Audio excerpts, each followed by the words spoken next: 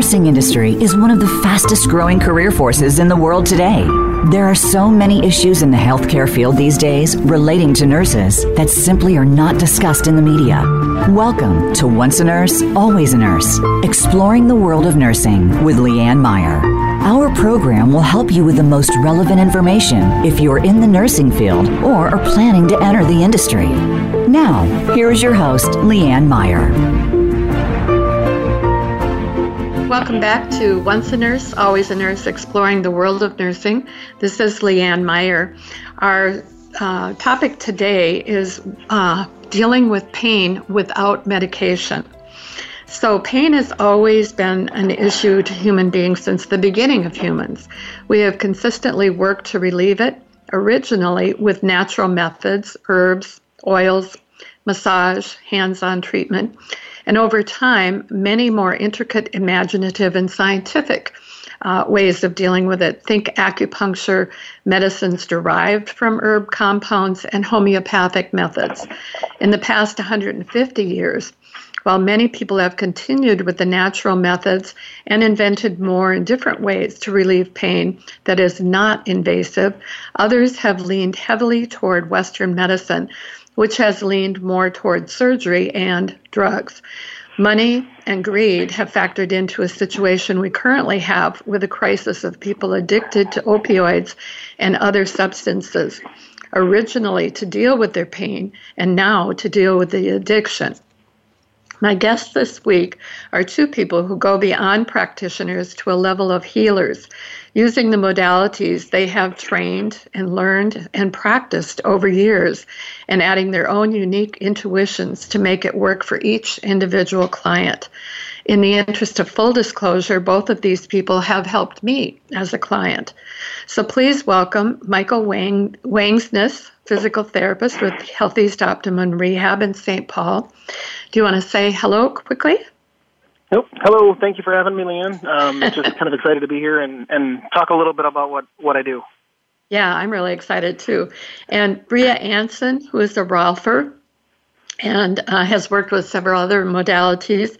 She has a private practice in St. Paul. Thank you both for joining the show. So Bria, say hello. Yes, I'm delighted to be here, and I think that this is a very timely subject to be exploring in a different way. Yeah, I'm happy I think so too. Be a part of this. When I first met Bria is really how I got connected to alternative methods of dealing with pain other than the medical model or Western modality. I knew nothing. So I've done a lot of learning over the years and have found it to be very, very helpful.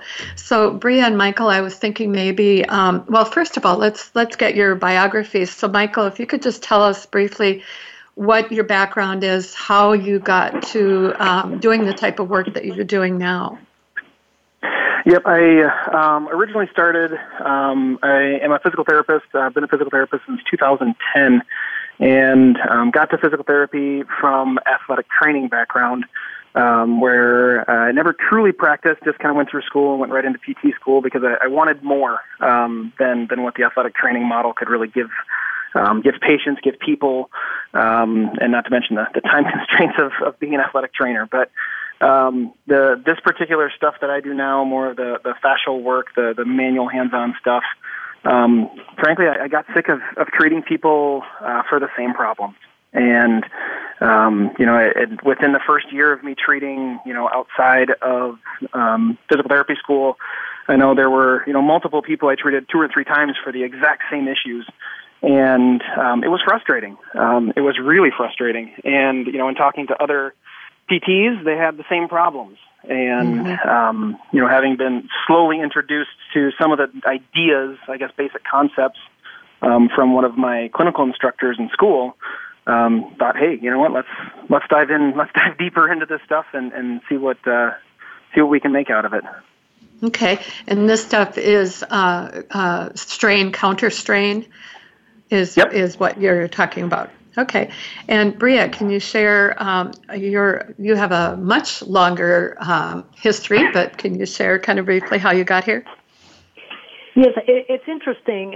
Like Michael, I have a very deep background in sports. I was an elite athlete growing up in Costa Rica, and I, won the Central American Golf tournaments 5 years in a row. I was an avid tennis player and was preparing for the Olympics in swimming in Japan. So, and I also have a big background in ballet. So that was like my whole youth and into my 20s, I was into sports big time, and of course suffered some injuries. I went on to graduate school and got a master's in counseling because for some unknown reason, I was always very interested in the body-mind connection and what it is that we're living with inside the body. How do these restrictions on a physical, mental, emotional level impact our functioning as vital human beings in the world? I have a background in Dean of Students work in several universities, and then got into encounter group work, Gestalt psychotherapy, feminist psychotherapy, Ericksonian hypnosis, and all of that is what led me to Rolfing. I think I was really searching for what could free people and deliver them into their greatest potential as human beings. I was really interested in what is the human potential. I think that would be the theme of my life. And I'm so grateful to Ida Rolf because she is the grandmother of all these different people who are practicing different modalities now involving the fascia. Fascia, 50, 60 years ago was like unheard of. It was like we only knew it in the anatomy labs when you're working with the superficial or the deep fascia, but we didn't understand that the body is a living, dynamic organism, and the role that fascia has in, Ida said that beyond the nervous system, the fascial system or the connective tissue system is the intercommunicating organ of the body. That is now becoming more and more of a reality. And we have a symposium in fascia that the Rolf Institute brought about over 20 years ago. And so there is bringing scientists and researchers and practitioners together to really have a deeper understanding of fascia and what can be done. So that's part of my background. I've been a Rolfer now for 40 years. And very, very excellent at it. I can speak for that. So, well, it's a passion. Yeah. Yeah, it really is, and that really comes through. So one of the things when we were talking about doing this show is we realized that for many people, like me, there wasn't a real understanding about all of these other types of health care or caring for people. And so why go to these methods? Why not just stay with the medical model and the surgery and all the medications that seems so scientific and up to date? So, Bria, do you want to start, and then Michael, if you want to jump in? Sure. I think what I want to say is that just like Michael was saying, he's trained in the conventional field with physical therapy and doing his utmost best, and that his journey led him to study other forms of body work in order to have greater success as a physical therapist. I've met so many people that their success as a PT is not because of what they learned in their schooling, but because they've gone off and they've learned craniosacral work, or they've learned visceral manipulation or strain, counter-strain, all these different techniques to help them actually do a better delivery system. But I think that we're in a time, I would say that since the early 50s, with the advent of all the pharmaceutical medicines that have come in, we've gotten more and more into a model of diagnosing symptoms. That's the paradigm of Western medicine. You diagnose a symptom, you treat the symptom. And insurance companies and pharma are so interconnected with that model of you diagnose this symptom, you treat it with this. And so consequently, what we have in our Western culture is we have this understanding from the public that you do surgery or you take pills or, which becomes very suppressive, and it doesn't really deal with resolving the problem. And so we've come to think that, it's a Band-Aid, and if you don't deal with it correctly, the problem continues to get worse. You suppress the origins of the problem, and it just gets worse. Yeah, absolutely. I mean, I see that all the time especially with opioids, with narcotics, how, people end up having these long journeys of narcotics. I mean, a lot of people that I see now, especially after having been getting better at this work, the caseload just gets harder and harder and harder. And, these people have had, narcotics for, 10, 15 years and not a small dose either. And, they actually become, hyperalgesic or, their pain sensitivity is turned up, is just completely volumed up. And, every little sensation that they get in their body is painful to them. And so, it just, it doesn't help. It actually, creates more pain by them trying to get rid of pain, because it's not a good avenue to go down. And like with the approach of Rolfing, like what Dr. Rolf said, is I think part of the brilliance of her vision was to not make Rolfing, like chiropractic or osteopathy, a medical profession. She said actually clearly that Rolfers are educators and that gravity is the therapist, and that as Rolfers what we're doing is preparing the body to receive the healing support from gravity. Now that may sound like a very grand statement that feels kind of vague, but she knew that the model of just diagnosing, everybody has a bellyache or 2 or 3 or more, and that unless you treat the entire structure and align it, all you're going to do with different systems is keep chasing the symptoms. So with Rolfing, what it is, it's an approach to the entire human being.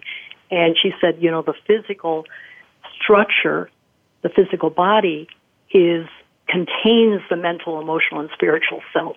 One reflects the other. So this was her understanding of why it is important to create a much more balanced and sturdier structure.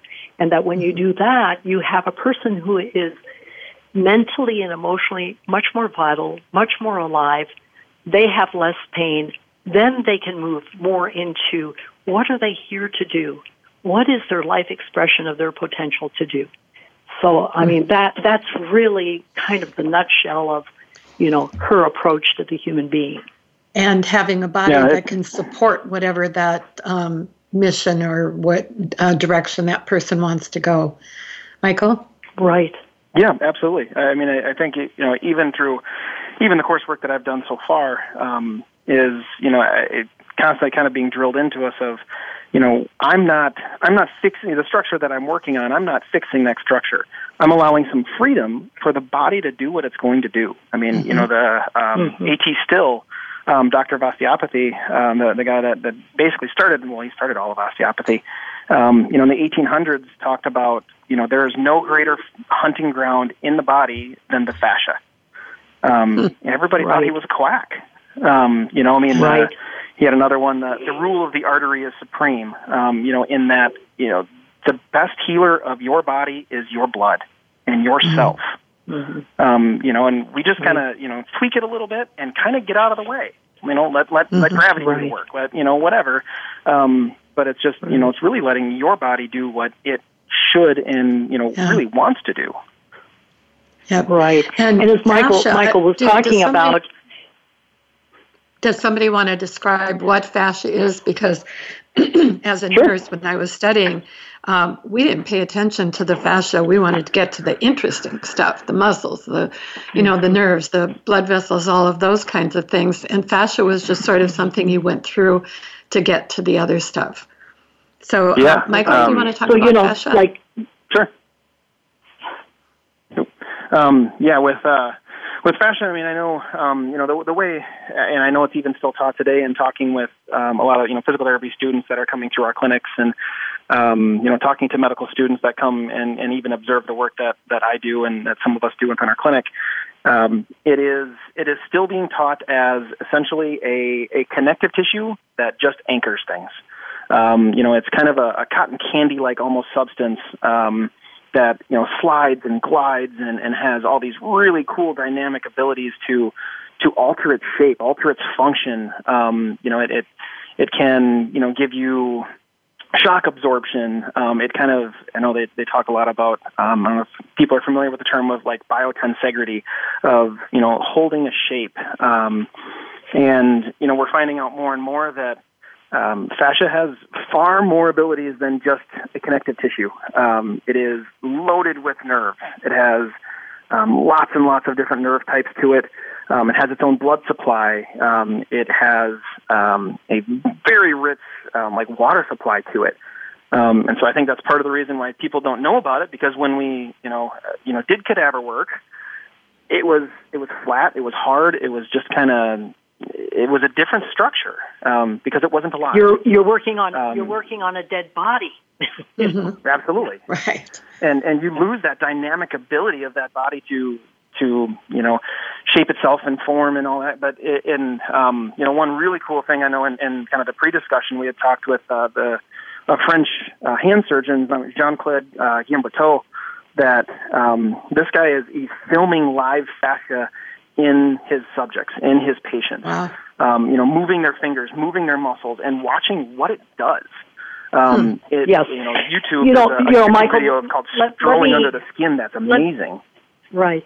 Let me interject right here for our listeners that you can, on YouTube, access two of his incredible DVDs. One is called Skin, Scars, and Stiffness, and it's Dr. Jean-Claude Guillemboteau, which is Guimberteau. He's a very famous plastic surgeon, hand surgeon in France, and I've actually studied with him. And then the other one is Strolling Under the Skin. That would, these are sort of you see the images of living matter architectures. And I think that you see that, you can see how alive the human body is. And it will become real to you, that there's this absolute dance of movement going on all the time. And, it's kind of like when I think of fascia, I think that, it wraps and permeates everything in the body, from the large sheets of fascia underneath the skin to all the microstructures inside the cells and even inside the DNA. So what we found is that even any negative information, whether it's physical, emotional, or mental, causes this tissue to shorten. This is what we found out as Rolfers. So that this pattern of shortening is held and retained as a memory inside tissue until the pattern can be released. So, as a Rolfer, what I'm doing is working directly with the whole connective tissue system and indirectly with the nervous system to release these patterns. Now, with Rolfing, we're not like, there's the myofascial release that probably a lot of people are familiar with, which is different from Rolfing because we have a very intentional pattern that we are trying to evoke out of the body. So there is a real sense of direction, and how we apply that with each person is very individual, but the initial 10 series, there's a specific set of goals that will unfold and bring the structure of the segments of the body into alignment. So it has a very intentional direction. So it's not just sort of releasing this or that, but it also has a very direct intention of this alignment that you're able to replicate. It's kind of like sculpting is what it feels like. When it's happening to you, it feels like there's some sort of sculpting of moving, like Bria says, back into alignment. Michael, from your standpoint, with the fascial strain, counter strain, how does that fit in with what Bria was saying?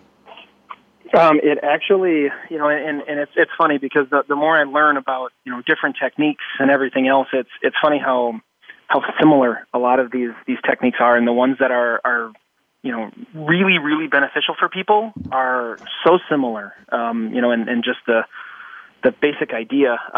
So with normal physical therapy, I would say, if something is tight, we want to stretch it. If your muscles are tight, well, I'm going to stretch the heck out of that thing to try to lengthen that tissue. There are, even anatomists out there. I know John Sharkey is one that I've listened to that, he talks like you can't really stretch fascia. You really can't stretch that. You're basically tearing the muscle in order to get, a lengthening or a stretch out of it. And, so what we try to do with strain counter strain, more specifically now we've kind of shifted it over to calling it fascial counter strain or fascial strain counter strain. We're actually looking, and the basic idea of counter strain is to shorten tissues. Trying to basically reset a little reflexive contraction of the fascia. That's another thing kind of with fascia that's really not a totally new concept, but within the last 15 to 20 years, they've actually found within fascia too that it has the ability to contract on itself, and shorten.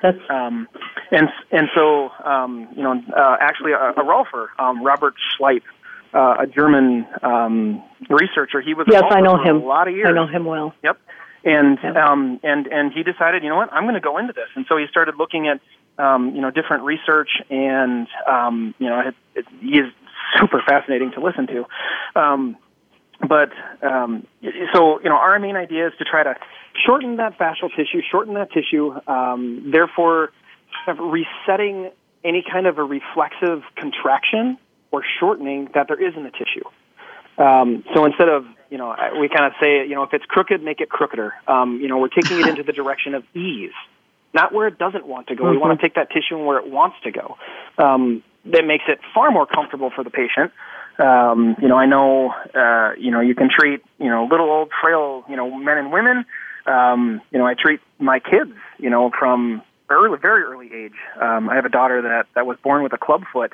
I started treating her, a few hours after she got out, mm-hmm. and she tolerated it wonderfully.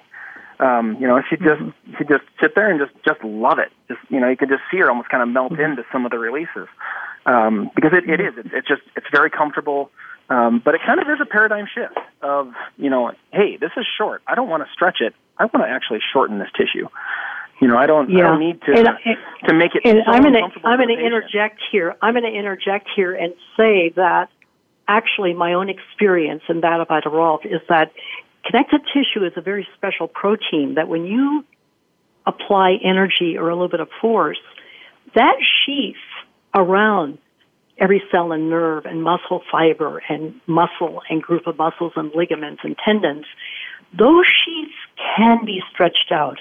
And what we're doing that's different here in Rolfing is that we're creating literally multidimensional space through the whole structure. That's why there's a series of sessions. We're creating space from all the structures from outside the body to the inside, front to back, top to bottom. So it really, like Leanne said, this is literally a merger of science and art. And you can replicate this. I have clients in their 90s. My oldest client that I just worked on yesterday is 97 and a half. 4 years ago, she couldn't even walk up the 5 steps to my office. She had 2 knee replacements, 2 hip replacements, back surgery. She was in pain all the time. Within a month, she was back on the golf course. Yesterday, she invited me to play in a member guest tournament. And actually, we have won some tournaments over the last 4 years. So she is sort of like the poster child of her country club, because they're seeing a woman that literally wanted to die. Every year she's gotten better. And she's now 97 and a half years old. That's what it's about. How do we get people freed up to the point where it's not about aging, it's about how do you live with vitality and freedom in the body. And it's just changed her life. That's the thing. That's why I'm working on this other book, that it's important for people to know that age doesn't mean, hey, you quit moving. It's like there's a way to live vitally until you die, whatever age that's going to be. And many people stop being active because they have chronic aches and pains and dysfunction. Mm-hmm. And then you start getting into the mental things. I'm old. I'm never going to get better. This is only going to get worse. All of those kinds of thinking. And then you have the mental, spiritual, all of those coming into play in what you're trying to deal with. Yeah, she told me she was in pain sleeping. She was in pain sitting. She couldn't stand. She couldn't even go putting. She just wanted to die. This is a person who's been very active all her life. And now she's enjoying, she has a passion for golf. And she's become like the rock star of her country club and she's gotten so many other older people that were falling apart to come here for golfing. So it's kind of like opening up their potential. We need to take a break. And so I think this is a good place for us to do it. This is really interesting, fascinating to me. I'm learning stuff as I go along here, too. So this is Once a Nurse, Always a Nurse, exploring the world of nursing. And our topic today is ways, basically dealing with pain without medication. And my two guests today are Michael Wangsness, who is a physical therapist, and Bria Anson, who primarily works with Rolfing, but over 40 years of practice has brought in many other modalities. So we're going to go to break. We'll be right back in a couple of minutes. Thank you.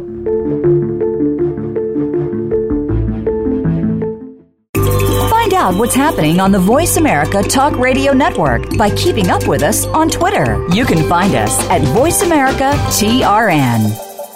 If you like what you're hearing on Once a Nurse, Always a Nurse, consider supporting the show. In the 1 year since the show started, we've increased our listening audience by nearly 7,900%, and our goal to reach 50 countries and counting. Whether you are looking to reach a regional, national, or worldwide audience, you'll have a competitive advantage by advertising on Once a Nurse, Always a Nurse. It's the perfect platform.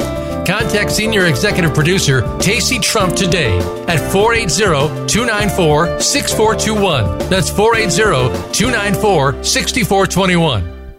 The future of online TV is here. View exclusive content from your favorite talk radio hosts and new programs that you can't see anywhere else. Visit voiceamerica.tv today.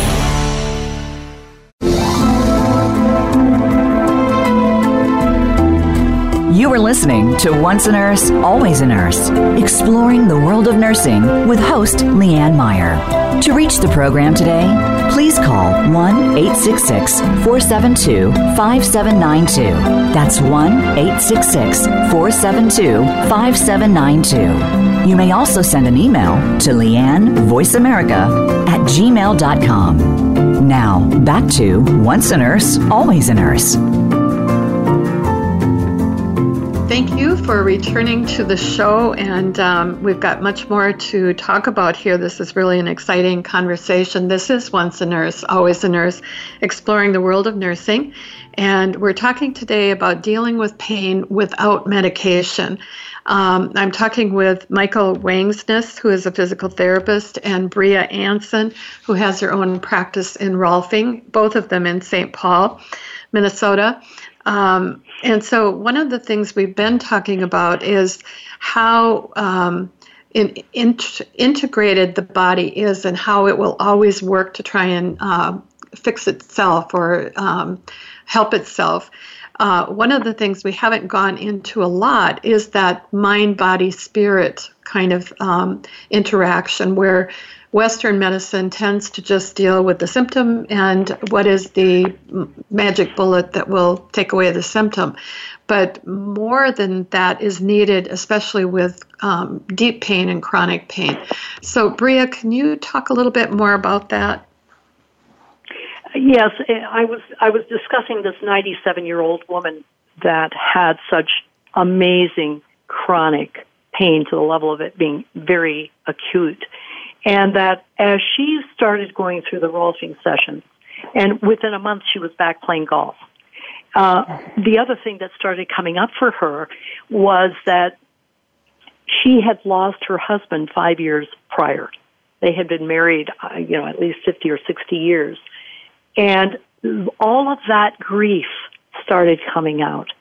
Mm-hmm. And what happened was that she realized that even a lot of the constrictions that she had was all that unexpressed grief, and it is held in the body. So that's it was like for the first time, she just really cried, and there was so much. It was replaced with a lot of joy and vitality, and so that's what I see a lot. Is that there is such, like Ida Rolf said, the physical body is only the physical manifestation of what's going on a mental and emotional and spiritual level. So that's one example in an older person that had a lot of history and the deep loss of her husband. And also she had had a surgery of a hip replacement that was not done properly, so had a tremendous amount of nerve pain, had been to doctors and all kinds of therapies. So usually I end up having sort of what I call the last ditch stop, and that's historically been, I've dealt with a lot of people in tremendous pain, and there's always an mental, emotional component. You've brought up something that I had this idea that once you start doing surgery, that it limits or makes it impossible for the body to really be able to reclaim itself. But what you're saying about this woman seems that the body will still try to repair itself naturally. Yes, and particularly the more in alignment you get that body and the more spaciousness you give it, that's the whole gospel of Rolfing, then the body can start healing itself. That is such a basic principle of this Rolfing.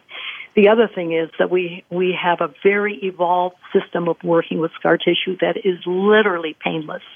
And so I've been able to work with a lot of people. I'm thinking of another woman who's in her 40s who had 2 emergency C-sections, and she was referred to me by a chiropractor. She'd been everywhere. Her husband's a surgeon here in town. And really, until she went through the Rolfing, I would say it was like 90% of her pain was gone. And then I started learning how, from a Rolfer who's quite amazing, to how to do all this very, very minute scar tissue work, like 20 different techniques. And they're very easy. Wow. And that took the rest of her pain away.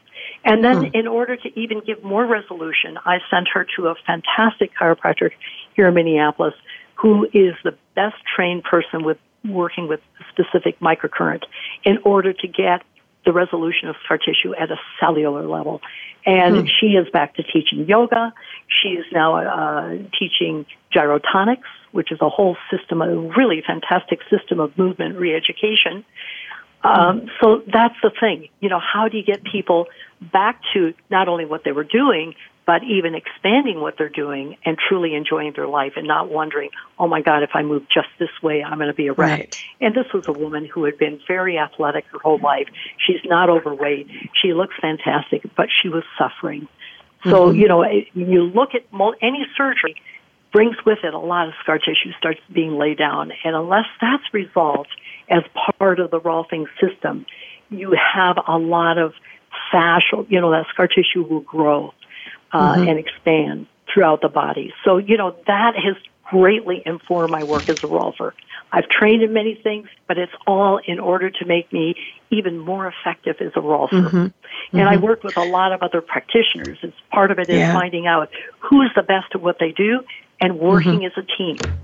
Right. So, Michael, I'm guessing that you've had some experiences too with people who have tried many different things and not really gotten relief. Would you like to share something with that?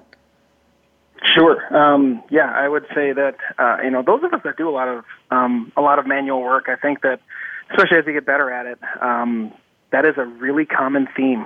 This is my last ditch effort. I've tried everything. I've tried what I can or what I know. And probably even more specifically, what the doctors know. And I think, Bree would probably agree with this. That's probably one of our biggest drawbacks is, the practitioners that are referring to us, some people have no idea what we do. Kind of the reason why we're on the show is, it's such a paradigm shift from the typical, Western model thinking. And, so often we get people that, I can't even tell you how many times I've treated people and just within like an evaluation session, you just have a little bit of time to do something and they come back and they're like, whatever you did, like, that was insane. That was so much better. That was better than I've, been in forever. And this is as good as I've been in years. I just had a failed yesterday. Had this exact same situation that I was just talking about with a patient that had a failed fusion within their back, and then to fix that, because it was so painful, they added a spinal cord stimulator, which only made things worse. And it was this woman. I mean, she can hardly walk. She's mid-40s. Has young grandchildren, and really wants to be active and really would like to work and like to do things, and is now, I mean, coming in hunched over, never sitting in the waiting room.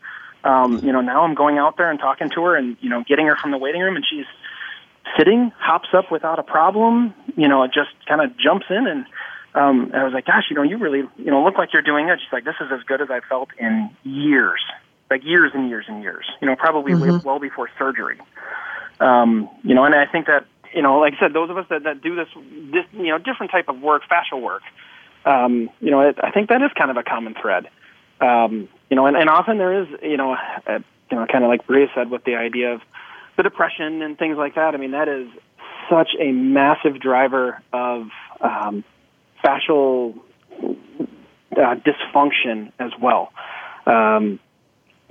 Having any kind of an emotional state that isn't right can cause kind of the reverse, where fascia can cause emotional problems. Well, the emotions can cause the fascial problems. They work symbiotically.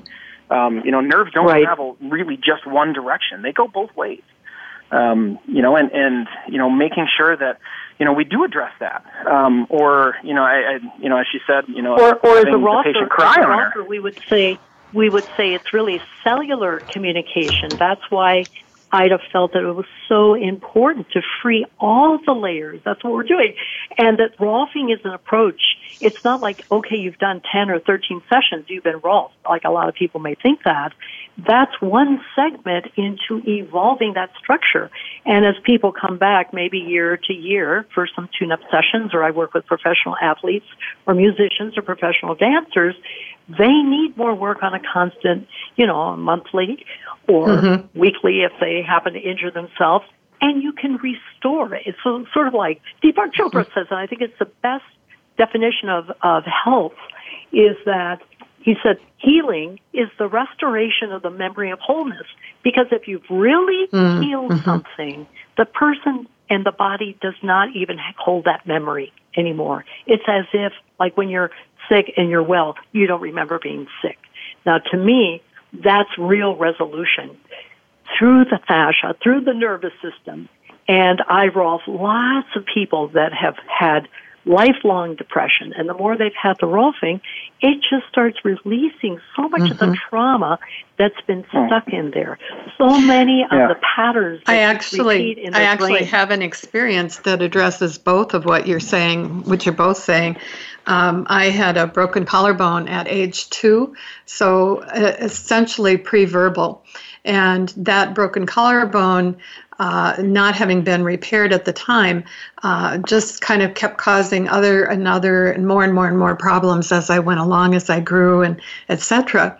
And then during a session with Bria, I had, when she was Rolfing around the area of that broken collarbone, I started to have a flashback. I was experiencing it as that child.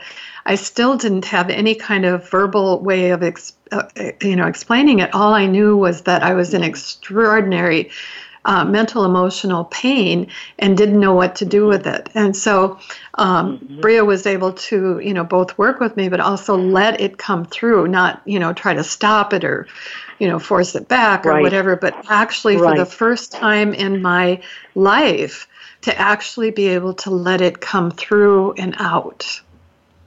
Right, and you don't want to suppress those emotions that are trapped. that emotional outburst or expression is the resolution out of the nervous system. It's like titrating the trauma out of the body. And that's so much that we're also doing. There's so many multiple levels of release and information. That's what's happening. And actually, my experience is that the more people do Rolfing, it's almost like they enter more, they're resolving the initial pain or structural issues, and they start moving more into, hey, what is it that I really want to do in my life? Hey, am I in a relationship that really supports who I am and want to become? All of those things come into play as you get more connected to yourself. I mean, that's part of the key. And I think that the way our Western medicine is designed, we're not teaching people as a culture how to listen to what's going on in their bodies, much less how to address it or how to empower them, right? Michael, what are your thoughts about this? No, you're saying it all. Okay. It's so well. It really does. It's making sure that whatever modality you're using, that and you even get an emotion that comes up anywhere. Don't suppress it, because it really does.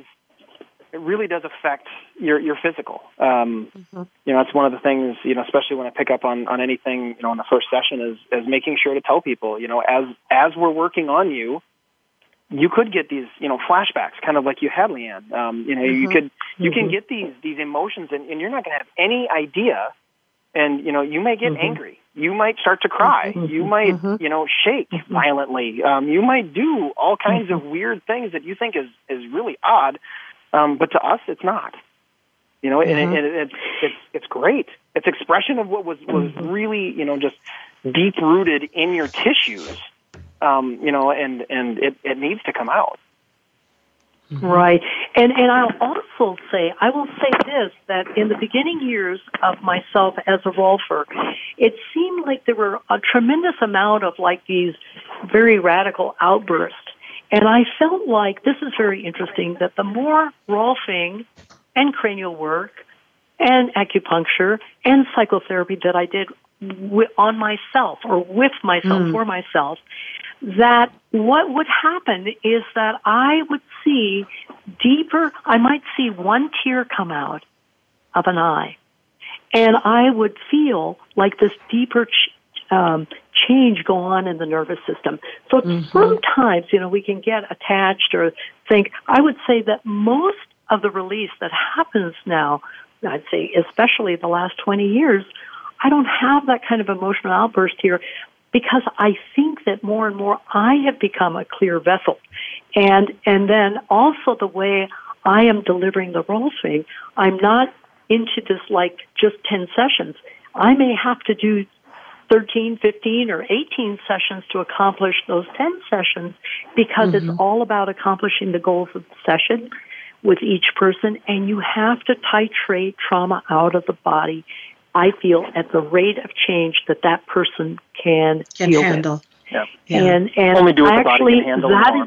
That's what allows the structure to really maintain itself. If you go in too deep, make too much change, it's too much of a threat.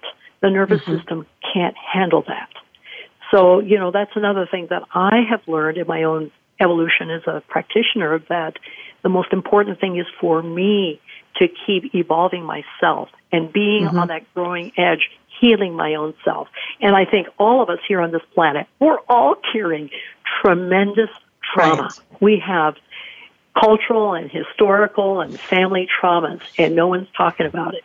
So that's all in there.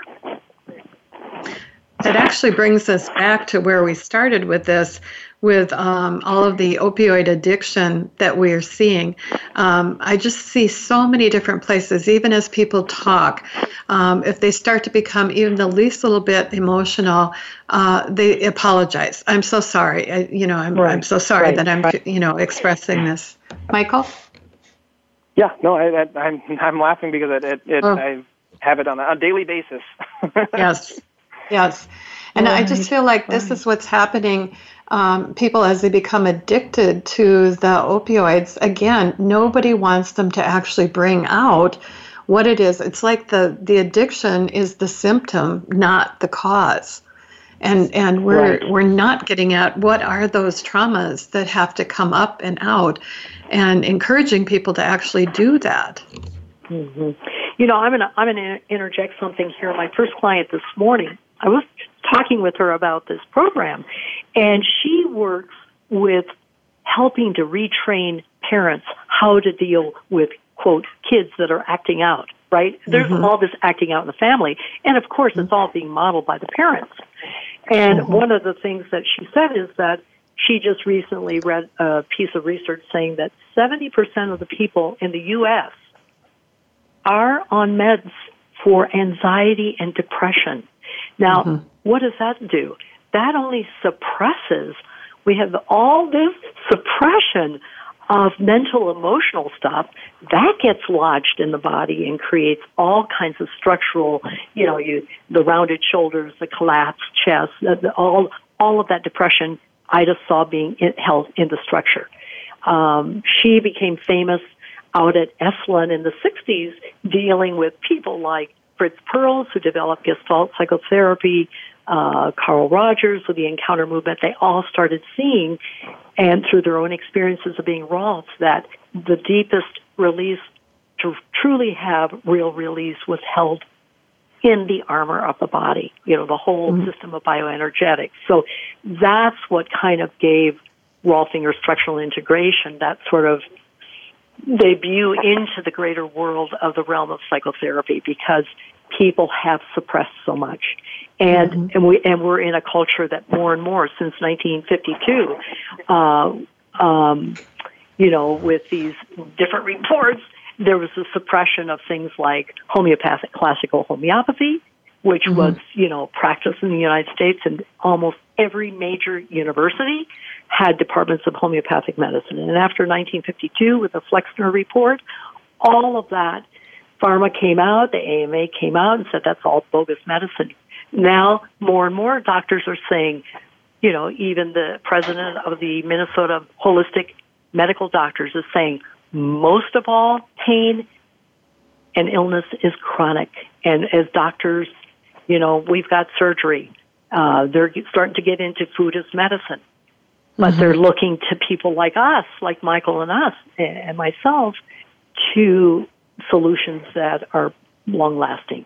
So it's a big educational pioneering that we have to do again, because there's been so much suppression in our country. Michael, do you have a thought on this before we're kind of getting toward the end of our session here? And before we walk away, I want to make sure you have a chance to say something on this topic we've been talking about.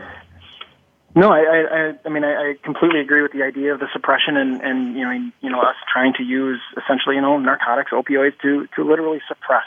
I always kind of use the idea, really try to, drive home within sessions of, how opioids and narcotics and, medications in general, how they really just block the signals that are natural and normal to us and are very good for us. Stress is a very good thing in our body. Pain is an extremely good thing in our body. I don't want to put my hand on the stove and leave it there. That's terrible. Those people that have the diseases where they don't feel pain, I can't even fathom how unbelievably horrible that would be.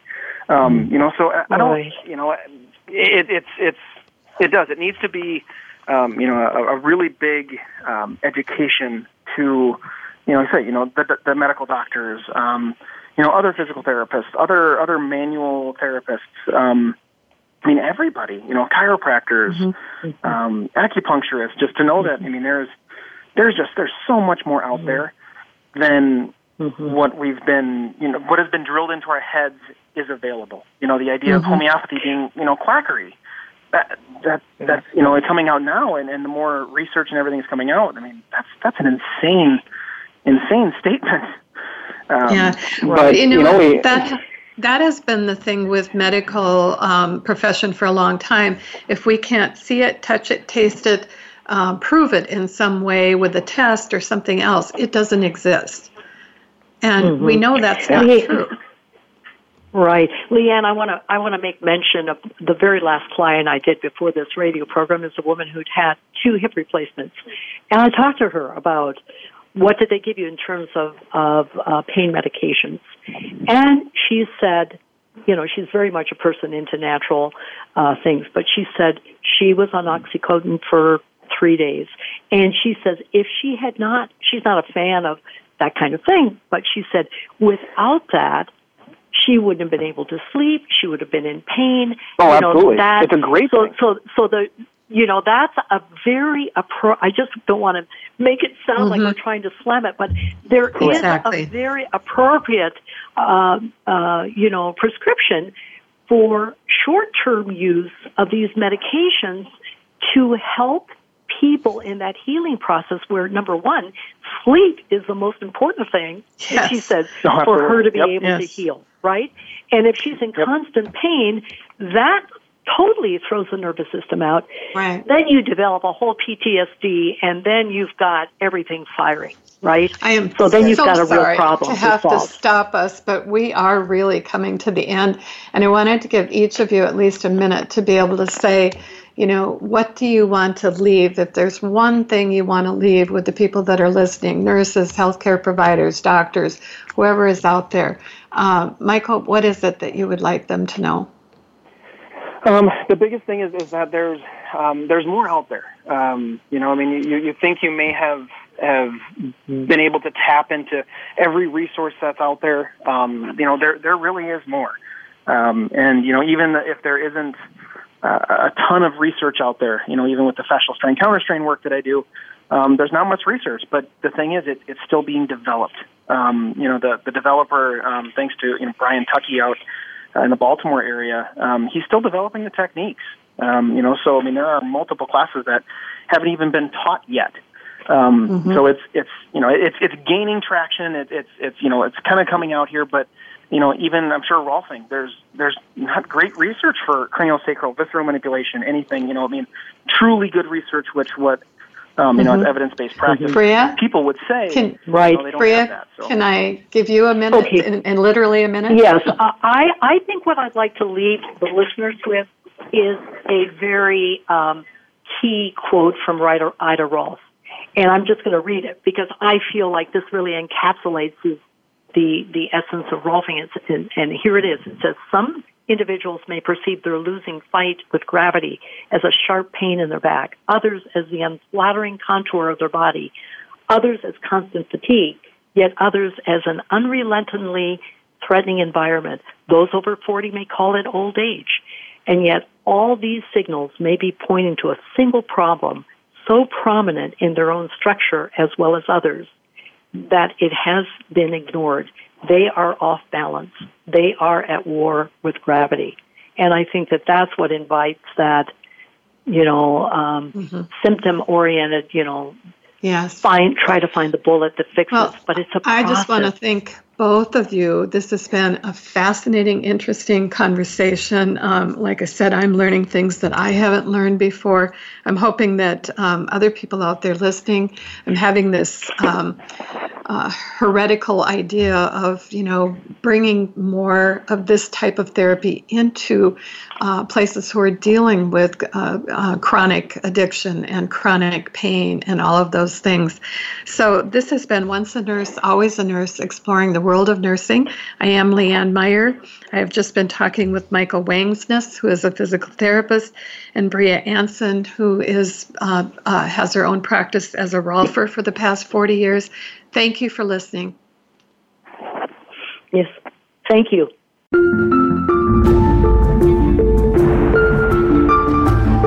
Thank you for listening to Once a Nurse, Always a Nurse, exploring the world of nursing with your host, Leanne Meyer. Be sure to join us again next Monday at 10 a.m. Pacific Time and 1 p.m. Eastern Time on the Voice America Health and Wellness Channel. Have a productive and insightful week.